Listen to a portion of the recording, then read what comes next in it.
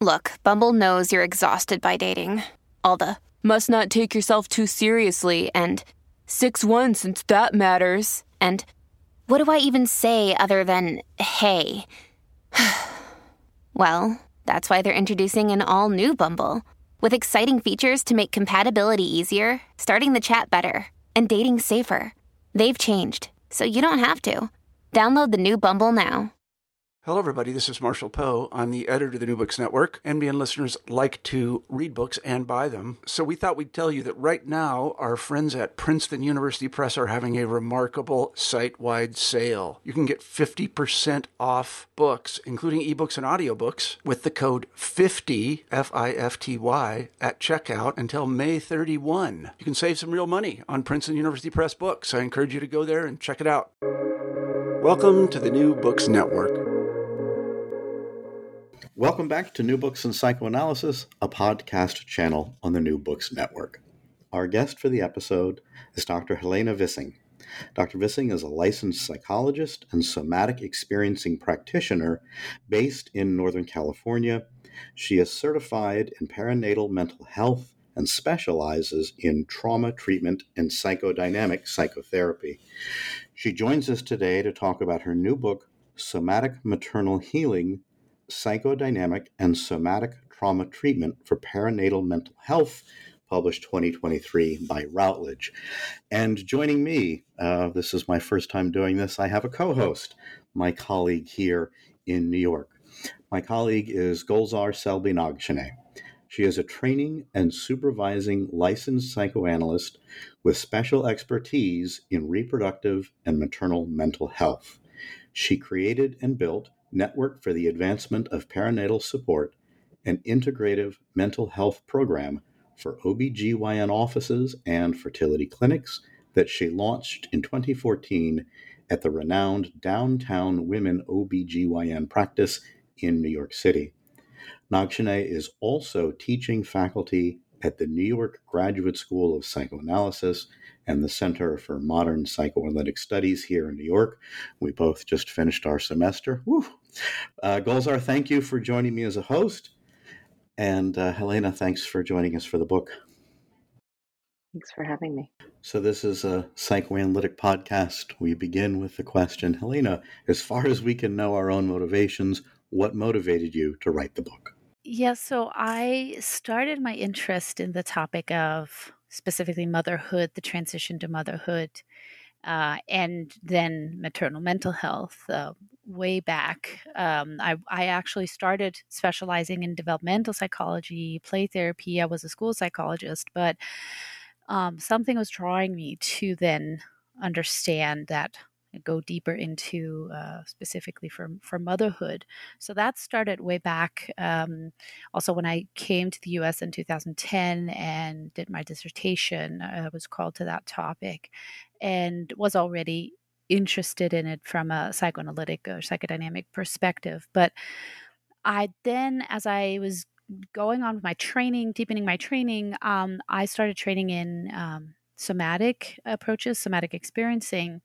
And when I started that training, I was really excited to learn a new modality to deepen my work in the maternal mental health specialization. And I was a bit surprised, also just a bit disappointed when I discovered that in that pretty big community of somatic training or somatic practitioners, there was not really a subgroup of specifically maternal mental health adaptations. A lot of people would say they work with perinatal, say, yeah, sure, perinatal, but more like working with babies and working with families. And although I also love infant mental health and family mental health, that particular focus on the mother's perspective was missing. And I was really kind of struck by this lack, like that there was this like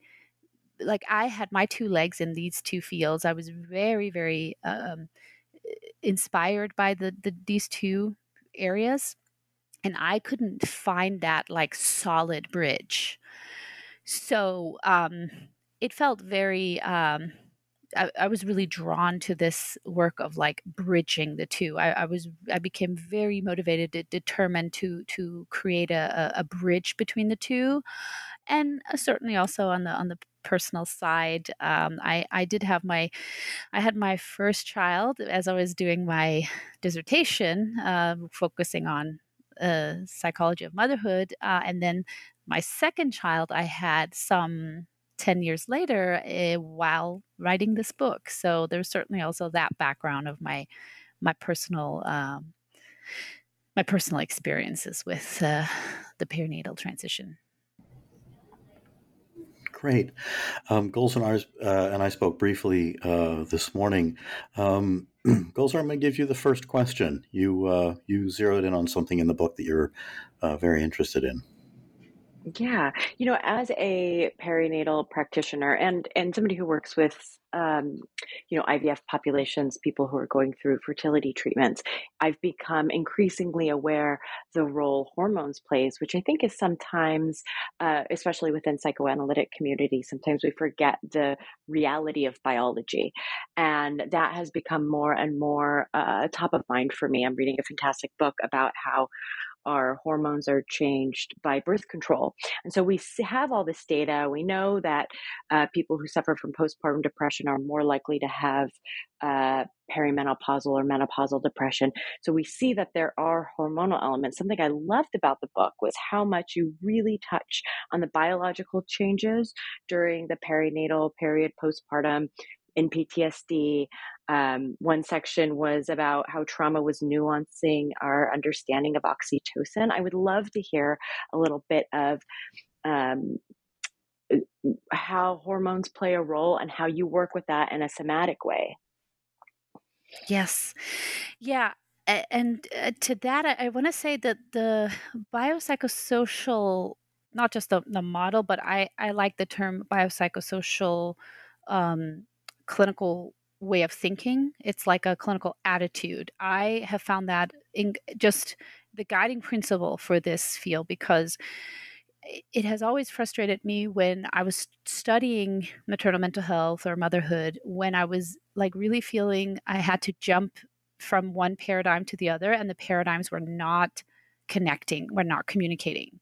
So it would only be like classic psychodynamic approaches that was purely focusing on the psychological, or was purely biomedical research, just only looking at the hormonal piece. And I was frustrated by that, because we know all of this interact. I mean, I know from all of my clinical experience, I see it just really interacting in so many ways, and my own personal experience, of course. So that the biopsychosocial framework way of thinking helped me to just constantly look at, we're always digging into the research, the knowledge, the theories from the different paradigms, and then seeing how they inform each other back and forth. And the thing is that it can really enrich in our work. For example, like we know the enormous intensity of the hormonal shifts of the perinatal transitions will impact emotional health and mental health, or just your inner state, right? A psychodynamic attitude, when you can really engage with the biomedical research, you can also kind of bring that subjective experience to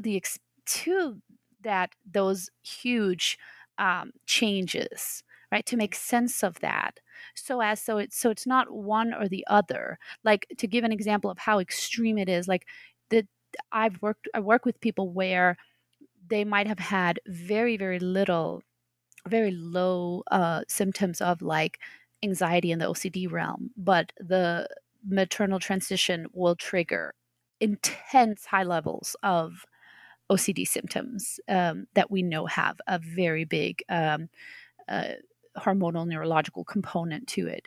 And then, for example, sometimes it's the breastfeeding, lactation. Sometimes it's that IVF treatment. Sometimes it's just a pregnancy ending. Sometimes it's the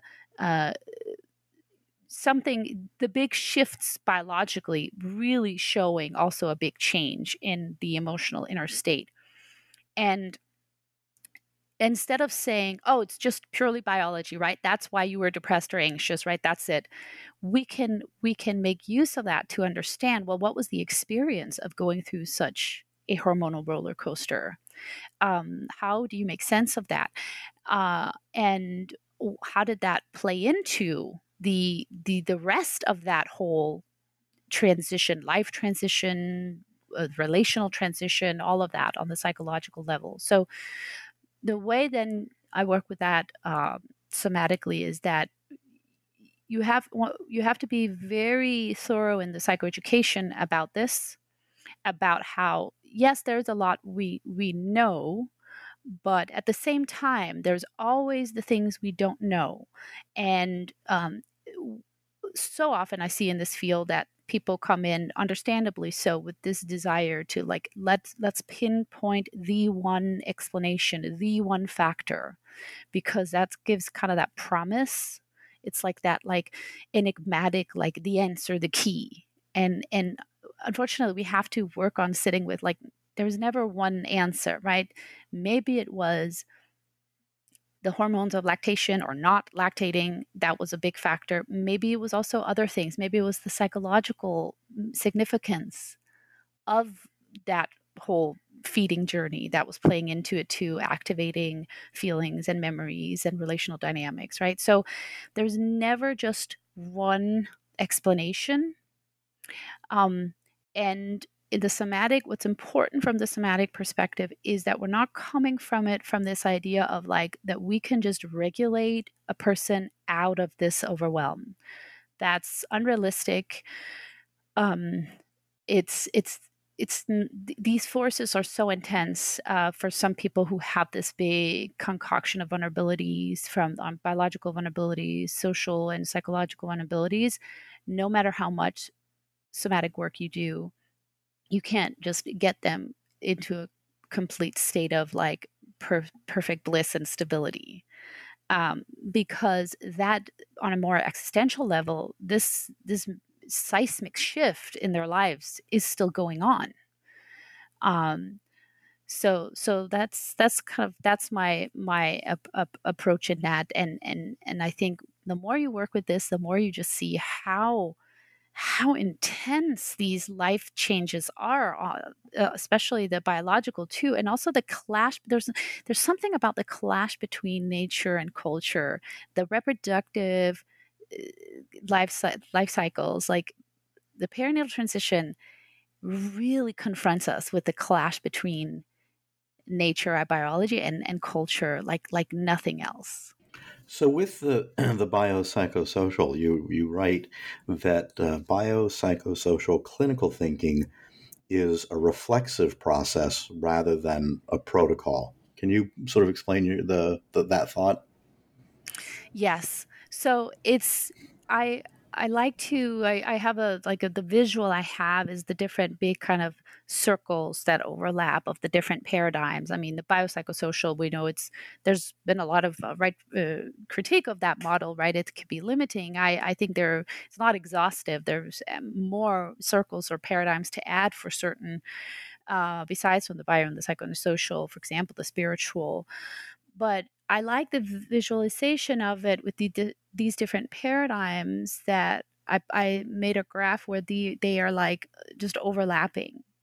And I like that image because it helps me to think about how, we are always kind of zooming in on, okay, what's going on in some of these circles here, what's going on this area, this, and we do that like investigative work that our clinical work is too, and referring and testing and consulting and collaborating with other providers. Ideally it's not happening enough, unfortunately, but there should be that collaborating with the other providers. And then whenever we're discovering a piece in one of these areas, we should be asking ourselves, well, how does that then impact what's going on in the other areas, from other paradigms? So I see it as this like dynamic process of like jumping back and forth of like, thinking about, okay, what are we dealing with here? And for example, I work a lot with perinatal psychiatrists. We need more of those. We really need psychiatrists to train in this. It's a really specialized, subfield of psychiatry. And I have been so lucky to collaborate with some people who are really talented, where they really can grasp all these nuances. And when they're in that process of having to try out, for example, different medications, and then to really consider, okay, so what's going on there? What do we know of typical responses and reactions um, to the different, the symptoms, the symptomology, and then the different psychotropic options, and how does that respond to other things going on emotionally? What's the more prevalent issue, right? Are we seeing more of a depressed collapse state, or are we seeing that super high hypervigilance anxiety, or what's the presentation of the for that the clinical picture? So the biopsychosocial, like, clinical approach helps me to constantly see how the different paradigms are interacting, are informing each other. And that is, I mean, it's overwhelming, right? That just speaks to the overwhelm for our clients. But in that, I find that there's a potential for really empowering our clients to see it as, like, the more they can also adapt this, like, dynamic clinical or dynamic biopsychosocial thinking, the more they can also feel empowered in expanding their way of thinking of the many layers of what they're going through. And yeah, it's overwhelming, but there's also something empowering about that. I see that a lot, and these years we're seeing this, like, wave of literature around motherhood, reproduction, maternal mental health, all trauma too. And I see many of these books, memoir, nonfiction, and fiction. I see this more and more voices speaking to this. For a good example of that is Lucy Jones, a UK-based writer. She wrote a book, Matrescence, on the metamorphosis of pregnancy, childbirth, and childbirth. Came out, I think, this year. And it was amazing to read it, and I've connected with her because she writes like it's a nonfiction memoir style, and it's a beautiful poetic biopsychosocial journey where she goes into biology and psychology. She references analysts, and she also goes deep into the psychosocial research. So it's also this. So I really see this, like, thirst for this, of, like, we are inundated with information today. How do we find a way where that becomes an empowering journey of, like, riding the waves and feeling the dynamics of the interplay, the way the paradigms can inform each other, as opposed to just only the overwhelm of the information overload. Well, I love the way. No, go ahead, Gulzar. Yeah. I love the way that you're bringing in the different dynamics, because I think that's so much it. So often patients come into the room and they're like, what is causing this? And they want it to be just the hormones or just one thing. But really, it's this, like, full picture, and you describe it in a really wonderful way. Yeah, and Gulzar, when Helena said we need more psychiatrists in this world, you affirmed that. That's your finding as well? Oh, yeah. I mean, reproductive psychiatry is such a important specialization, and it's so hard to find them, and they're often, because of that, very expensive. And so there's always this big struggle trying to help perinatal patients find a reproductive psychiatrist that they can work with. And the problem is, because the field is changing so quickly and so often, just going to a regular psychiatrist, I think, will miss a lot of what Helena is saying. And is that a blind spot or a training, or what leads them to miss it? Well, I know that in New York, we have some really amazing training centers that are, Cornell is producing a lot of really wonderful reproductive psychiatrists. But from my experience, and Helena, I'd love to hear from your experience as well. I think it's just that psychiatrists can't be up to date on the latest research for perinatal populations because it has not been something that they have traditionally focused on. And there's a lot of fear around prescribing or not prescribing within the perinatal population, prescribing because of pregnancy or breastfeeding, and not prescribing because of kind of the elevated fears around postpartum psychosis and potential like suicide or infanticide. Yes, definitely. That's also my experience. You bringing up a number of those things. These barriers here, it's interesting about the barriers specific to this question of reproductive psychiatry really reflects a lot about the wider issue. So like there's like lack of specialized training, right? I mean, there are some good site. I mean, I was in Los Angeles for many years, and the UCLA they have a wonderful program there, and they had some pioneers there doing research, but those are in the big cities, right? The big hubs.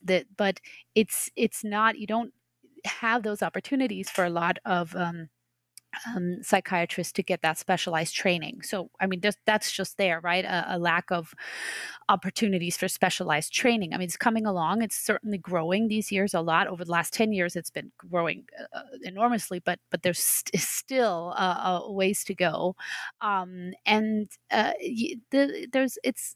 subspecialty with a lot of risks, right? There's a lot of liability. We know it's very high risk, not just like your outpatient, low to medium risk issues, but certainly the more higher risk with severe mental illness, right? We know the risks are very high, very tricky to deal with. It needs a lot of support when we're talking about, for example, more severe mental illness, or could be, for example, bipolar disorder or postpartum psychosis, right? It requires a whole system, right? A whole system of care. And being a psychiatrist in private practice, you're one person. That's a lot. I mean, you would ideally need a whole group, right? A team. I mean, I have been able to sometimes work with people where we create a team where I work with the psychiatrist and with the social worker and other people around, and obviously the family members, the partner. But it's in that way, our systems of care, right? The way things are very siloed, really show the problems with this. Then there's also that question of lack of research when it comes to prescribing. It's a big issue. It's so much an issue that the researchers themselves are now saying, like, this is a problem. The way that traditionally, if pregnancy has been like an automatic exclusion criteria, because no, we have to protect, right? We cannot do these trials, and that's coming from a motivation of protection, right? We want to protect.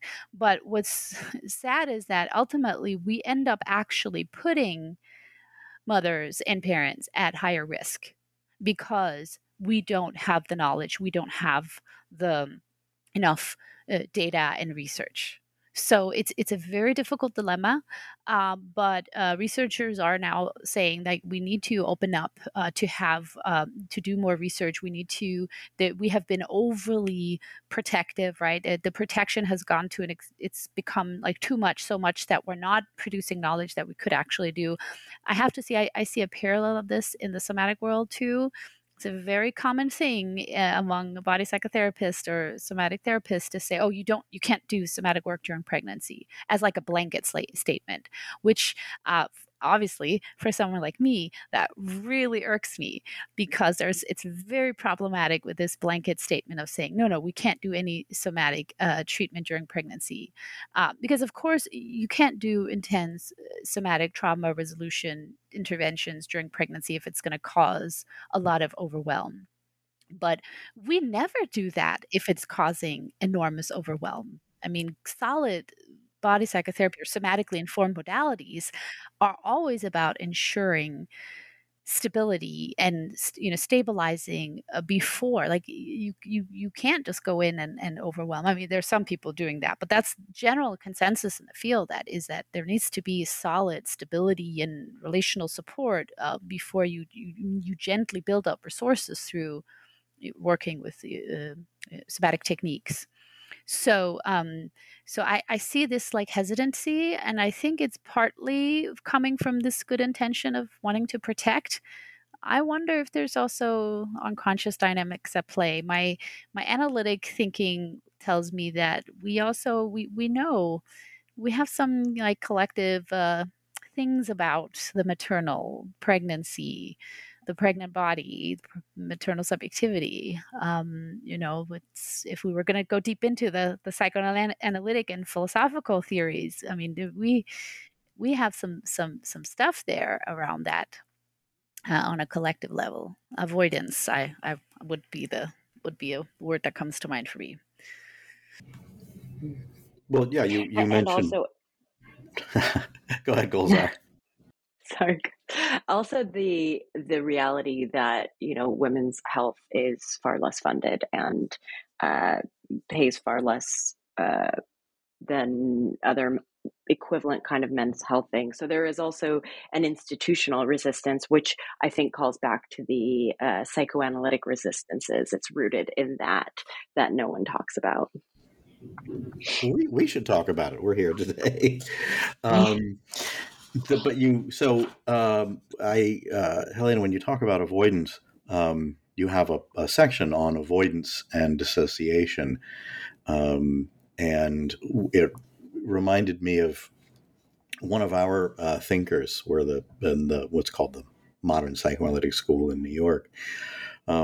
There's certain characters that the whole of their affect, I'm quoting, their whole of their affective life has been influenced by the need to avoid the feeling of hate inside themselves.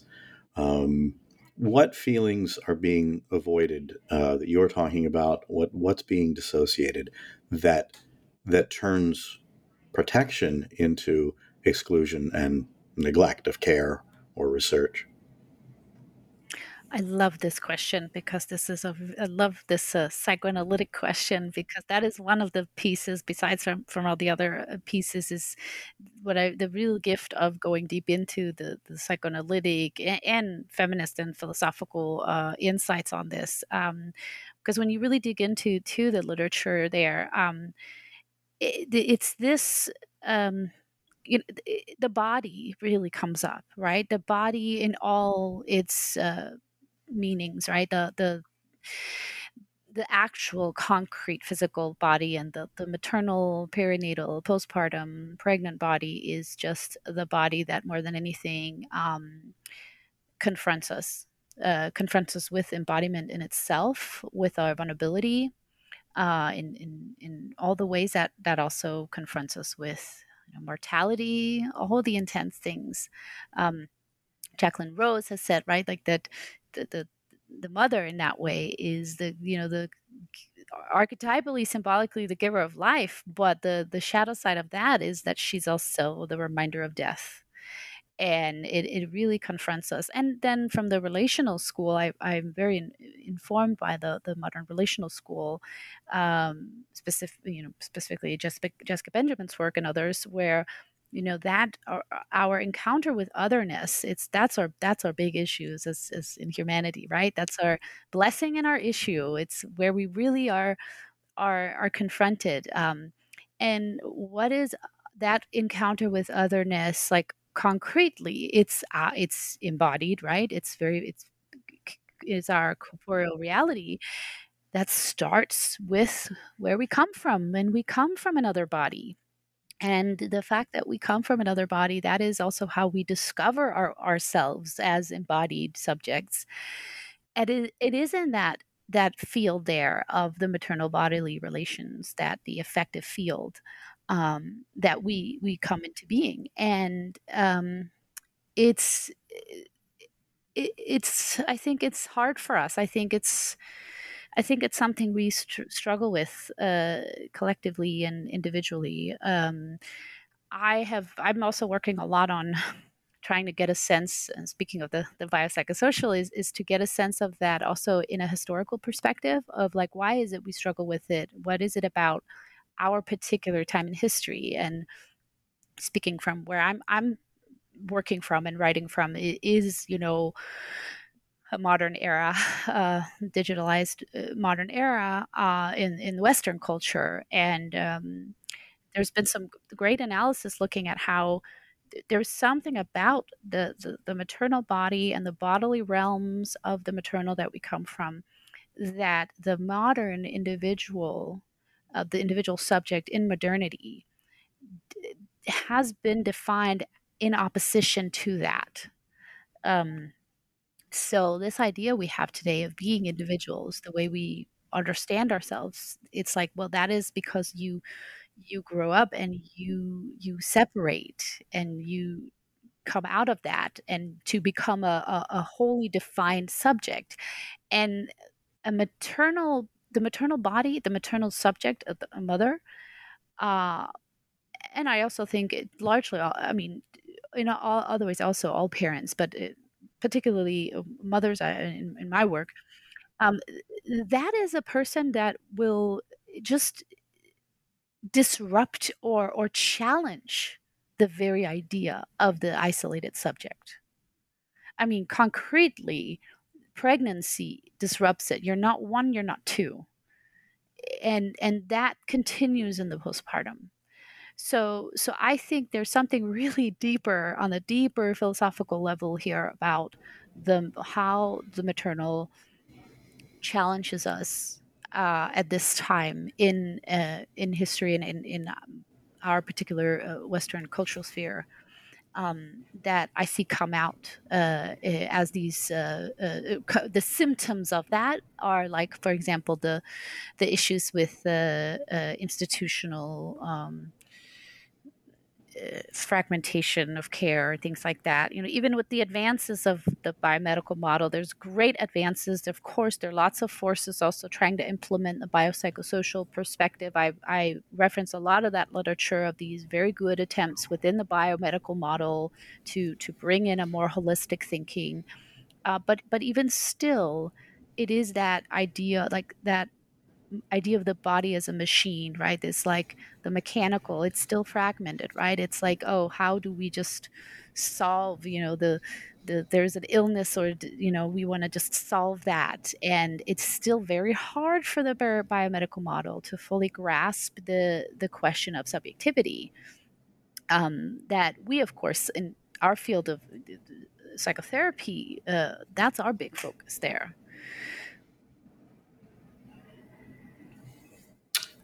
So many thoughts. I'm thinking though about seeing the maternal body as other and relational.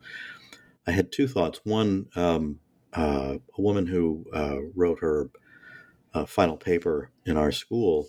She was pregnant and had a patient who just didn't even see it. She was showing and about to and had a complete blindness to it. But I'm going back to the idea of we must protect, and the idea that the ego ideal is what is both desired to be returned to, and of course protecting the ego ideal in the unconscious. Is the mother's body unconsciously not seen? Is it a narcissistic identification, and is an ego ideal that's being protected that of course ends up preventing real care? And this is a brand new question that just came to me. So, Yeah, that's a good question. I think because it's a good question, and I really grapple with this because I think it's important to not just say, oh, we just struggle with acknowledging the way we all come from, the realm of the maternal body, and we just have to embrace it and come back to it. But it's not that simple, because we cannot just give up or throw out the idea of like subjectivity as we understand it here. I think it's a dilemma. I mean, it's a big dilemma we're dealing with here. The example you mentioned there, it's quite rare, but it does happen, right? The pregnancy denial. Um, of course, we have to consider, right, that it's a concern, right? We would certainly be concerned, and as always, we have to be so mindful of not pathologizing or not, it's a this like rarity, a clinical rarity is all. Clinical rarities are always ripe for projections, right? We can really ripe for some projections of pathology, right? Because, like, for example, we could say, oh my God, this person must have had some really serious trauma causing some severe dissociation, and yeah, likely, and also who knows what could be going on neurologically, biologically, that is just maybe challenging that connection, combined with whatever developmental trauma there could be, right? Who knows if there's something that is like, some women don't feel movements of the baby, and some women feel it a lot, right? It's this big interplay between, whatever your like biological uh, situation is, and then what your experiences were. But it's interesting that because it's there's this romanticized idea about the mother being so devoted and connected to the baby fully. So that clinical rarity, we would say, whoa, that's so awful. The disconnected, expecting mother, that's like a horror situation. But the truth is that those feelings of disconnect are so common. It's so common to experience this like enormous sense of fragmentation and feeling disconnected from your body. I talk in the book about like what it's like to mother from a traumatized body self, and how tons of women parents, they do it anyway. They do it, and it feels like the most impossible thing to do, and they do it, and they have to do it, right? They go through it. I work with people all the time that just, you have to do it. And so that is our reality, right? It's not like we have this like perfect, pure, perfectly healthy version of that. That's a fantasy, that the perfect mother who's perfectly attuned and aligned, that's a fantasy. There's no real actual people out there in the world who are completely pure and going through that maternal transition without upheaval and overwhelm and struggle. I mean, and that it kind of captures our humanity in that way. I often say, like, I would it would actually be the greatest tragedy if you were born by parents who did not get their hearts completely cracked up and overwhelmed and had their whole lives turned upside down by your birth. I think that's actually that would be a tragedy in itself, if you because it's the significance of the child being born, right? It's a human being. It's the deep significance. Um, so yeah, I'm sorry, I might have gotten off on on a few tangents there. That resonates so much, and it is actually so critical, because it means you're attuned, and to feel nothing and to be unchanged is far more concerning. Yeah, I love what you're saying. You mentioned Jacqueline Rose, who's been on this program and talked about that, Jessica Benjamin.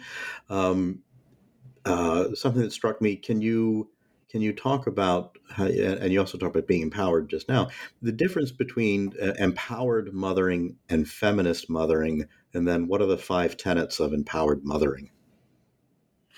Yes. So, I love that we're getting to this piece, which is the matricentric feminism, or the psychosocial piece, because that's a really important piece to nuance when we talk about like psychoanalytic and psychological things, and then the biomedical. So the more of the social or psychosocial realm, the field of matricentric feminism is crucial there, and really offers an important level of analysis and critical thinking about the societal contexts of that. This is a field started by or developed by Andrea O'Reilly, um, and many others. But the idea there is this idea of patriarchal motherhood, or institutionalized motherhood, looking at the social institution of motherhood and the pressure of that on the collective level, and that being different from the individual's potential for mothering or parenting. And this goes back to a rich famous distinction here. She did this distinction back in the 70s, and that distinction, that way of thinking, it's been crucial to separate these two, and to really see. And I mean, in real life, it's very hard. So much of my work with my clients is about just sitting in the mess of like which is which, and it's impossible. But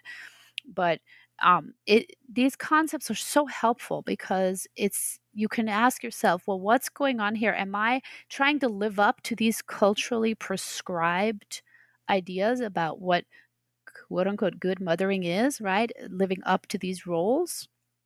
Or am I discovering my mothering as an expression of myself, like my subjectivity being transformed now into being a maternal subject, and therefore my mothering being an expression of that? So the mothering is not this like performance, or this like technique, or this like objectively correct way of doing something, like caregiving, and as this like objective truth, but as an expression of who you are, embedded in also your own personal and cultural context, right? Because there's no such thing as one perfect way of mothering.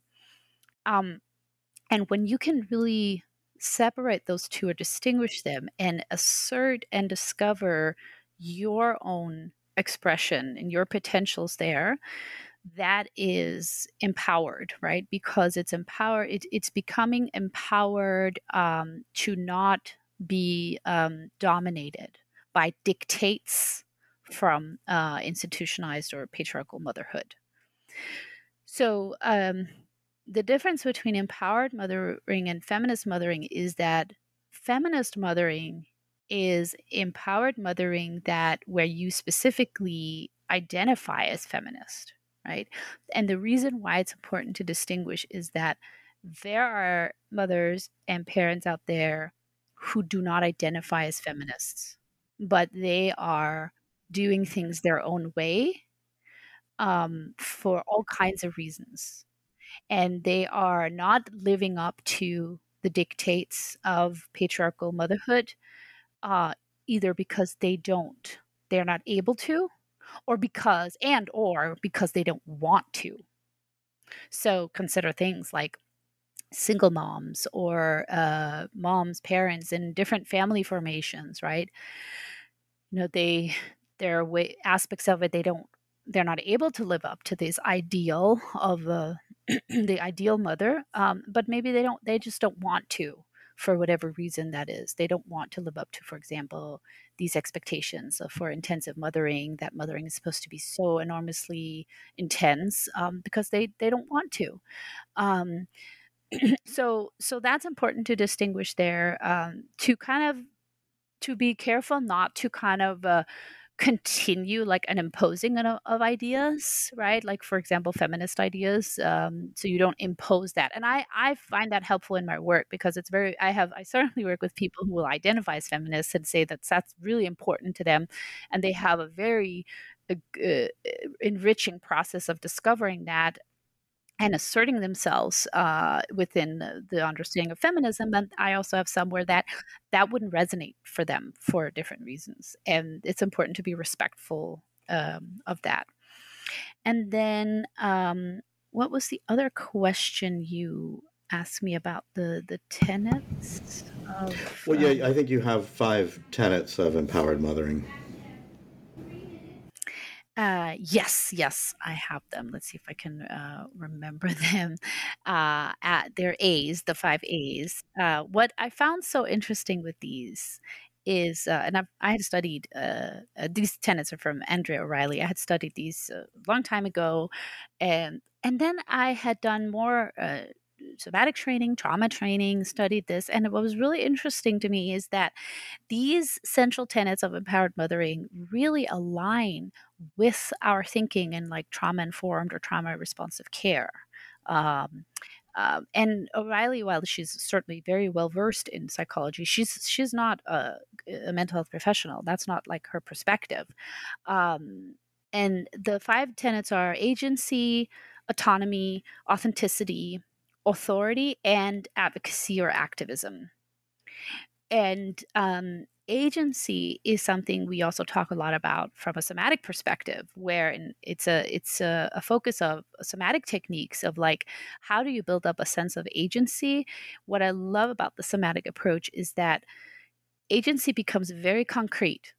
It is not this like abstract idea of like I can move through the world with like a sense of having agency, of being the author of my life. It's like concretely, what is agency experienced in the body? It's that I feel capable of responding to my sensations and what is going on in my body in a way where I can kind of ride the waves of my nervous system, and I have agency in what I'm choosing to do, as opposed to when you're having anxiety attack where you feel powerless to the sensations of anxiety.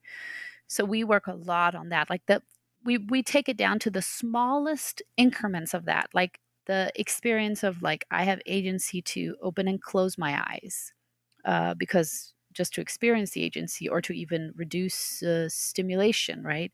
Like I work a lot on that level because that's like the building blocks of what eventually builds up to a larger sense of agency in your life, in your relationships, in your life as a whole.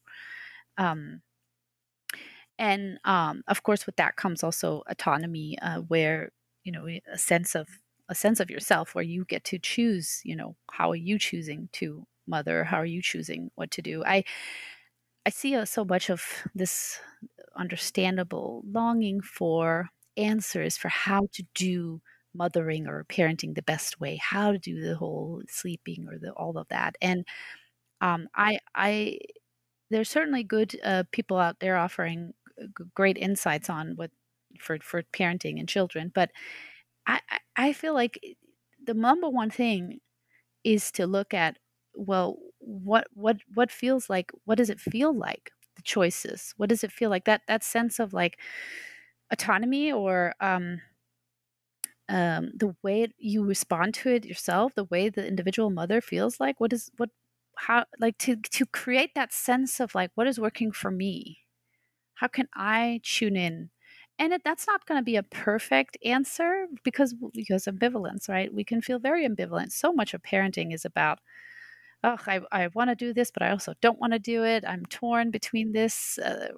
Parenting is just one long line of dilemmas.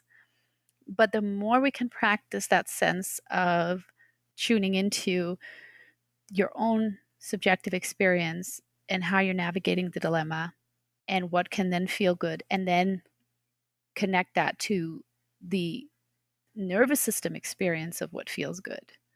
I think that is needed for building that, what we call empowered mothering, right? It's like it's not whether you live up to some prescribed idea about what good mothering is. It's, does your body tell you that? Can you, like, your body will tell you if it feels like it's resonating, if there's balance. And your body is not going to be able to tell you, oh, it's all perfect, but there will be enough sense of like authenticity and integrity and alignment with a sense of self when you're navigating the dilemmas of parenting. So, in terms of bodily resonance, there was a section of the book that I'd love to know more about. From the clinical point of view, from the clinician side, because you say, you write, my hope is that by reading this book as a clinician, you will feel less apprehension about the tender work of trauma healing in the perinatal period. What are the somatic countertransferences specific to the perinatal transition? What's happening in the countertransferences for us, for the analyst? Yeah. And I love this question because this is where the psychoanalytic approach and the somatic can really cross-pollinate and enrich each other here. I'm very inspired by Susie Orbach. She's really done some amazing work in this area, because the somatic countertransference is really crucial, because it's not enough to have that cognitive awareness of your own biases and have that reflective process of like, oh, I have this thought or feeling come up in my countertransference, and how can I use that as information? Like, that needs to be connected on a bodily level, because there's going to be so much nonverbal relational communication going on, where that upheaval, that state of overwhelm that the client is going to be in, is going to impact you also on a bodily level. I think it would be concerning to think you can work with someone who's in that state, right, of the maternal transition, and think that you can respond to that purely from a mental state. Um, we need, I have a section where I suggest a number of reflection questions for clinicians to look at and to for their own exploration, because we all have very strong bodily projections towards the maternal body, the maternal realm, the mother-child dyad. It is one of the few things I think that elicits the strongest and most unconscious projections we all have towards that. And as clinicians, if we're going to be working in this, we need to examine that. And I think with my experience is that with practice, the more you have examined this, you can get more at home in that. You can become less overwhelmed by it. If you become more familiar with this, I call it like the landscape of the perinatal or the maternal bodily reactions. Often the somatic countertransference are going to be about, of course, your own a story related to reproduction, your own reproductive journey, your own relationship to maternal bodies, whether you have one yourself or not, or are one, or your own relationship to other mothers in your life, and how much you can tolerate sitting with that, how much you tolerate the different the terror of that. Rosemary Balsam is another writer that I'm very inspired by, because her writing is very inspiring, because she really goes into the intensity of the bodily landscape of the perinatal, and reading her was actually crucial for my development of this work, is that she just writes with this like natural, like, this is the landscape, we have to get used to it, we have to be in it. We dare I say desensitize ourselves, but it's like we have to get into it and cultivate an awareness of this is that field of these very intense bodily, affective, often nonverbal or unconscious meanings. And I think clinicians can train that. You can practice that, and you can get better at it. Yeah, I mean, the book has a number of graphs and charts and things that are really, really helpful. Golzar, did you have questions that we haven't gotten to that you'd like to ask here as we? You know, it's funny, as an analyst who has always defended being a psychoanalyst in a OB practice working with perinatal women, I am finding myself really drawn to everything that's a little more physiological that you talk about. So I would love to to touch on either, and I know we've limited time left, the nervous system expansion stuff that you were talking about. I'm really interested in that. And also just maybe even briefly just something on the perinatal inflammation and its relationship to depression, because that also really blew me away. Yeah, certainly. So when you really dig into the research, you see that the inflammation changes, the very delicate changes of pregnancy and postpartum, poses these like enormous shifts in the body, where you have to first, in the first trimester, there's like a increase of that inflammatory response, and then it lessens and then comes back a lot in the third trimester, getting ready for delivery. And it's like the body just does its thing, right? Like these things are very powerful, and we know there is a link between mood and depression and inflammation. It's very delicate, so it's like the piece of trauma is a big piece there, because trauma is like that accumulated stress. I like the term allostatic load, because it talks about like traumatic stress is like this, the accumulated stressor on the body, on the systems. They kind of build up over across the lifespan. So it's like how much inflammatory how much of an inflammatory burden are you carrying as you're then going through that transition. So we have to think about how addressing the inflammation piece in all the ways, whether that's very concrete, your recovery, the OB, the lactation consultant, the psychiatrist, all of that. And then on that psychological, relational level, where as many experiences of relational support, what we know, attunement, holding, safety, where and that the therapeutic alliance, it has an anti-inflammatory component. It's probably not only just doing a lot of very deep reflection in and of itself. I think there needs to be much more of just the whole relational holding and attunement. And I mean, we have so many wonderful terms in the psychoanalytic about this that I'm escaping me right now. I'm sure you can think up a lot of how this has been expanded on in the literature. But those experiences where it's so nonverbal, in the sense of that containment. Good old Beyond, right? The containment function. We know it connects to that. It's anti-inflammatory in nature, and that's where I am.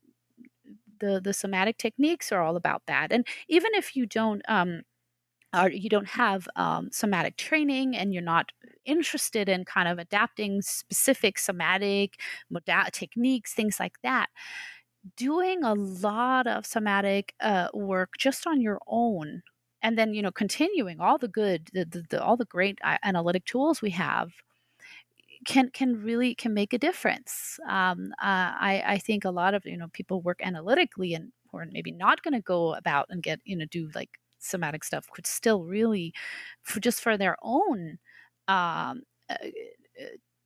carrying that, for their own experience of expanding their capacities. We know it's heavy to do analytic work. It's hard on the analytic body.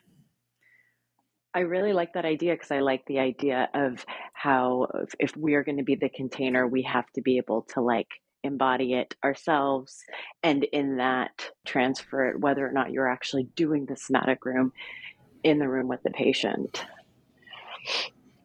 Yeah, I don't think I've ever heard the idea of the container being anti-inflammatory. So now I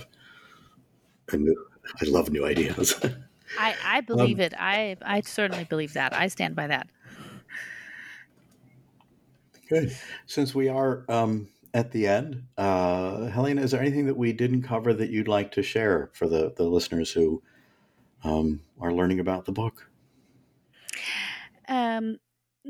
Well, I mean, I've of course very excited to share it, and so happy to get an opportunity to talk about it. And I'll be also, developing, more trainings in the area. I'll be working more on I have another project I'm working on, which is to go into not so much the maternal perinatal, but specifically.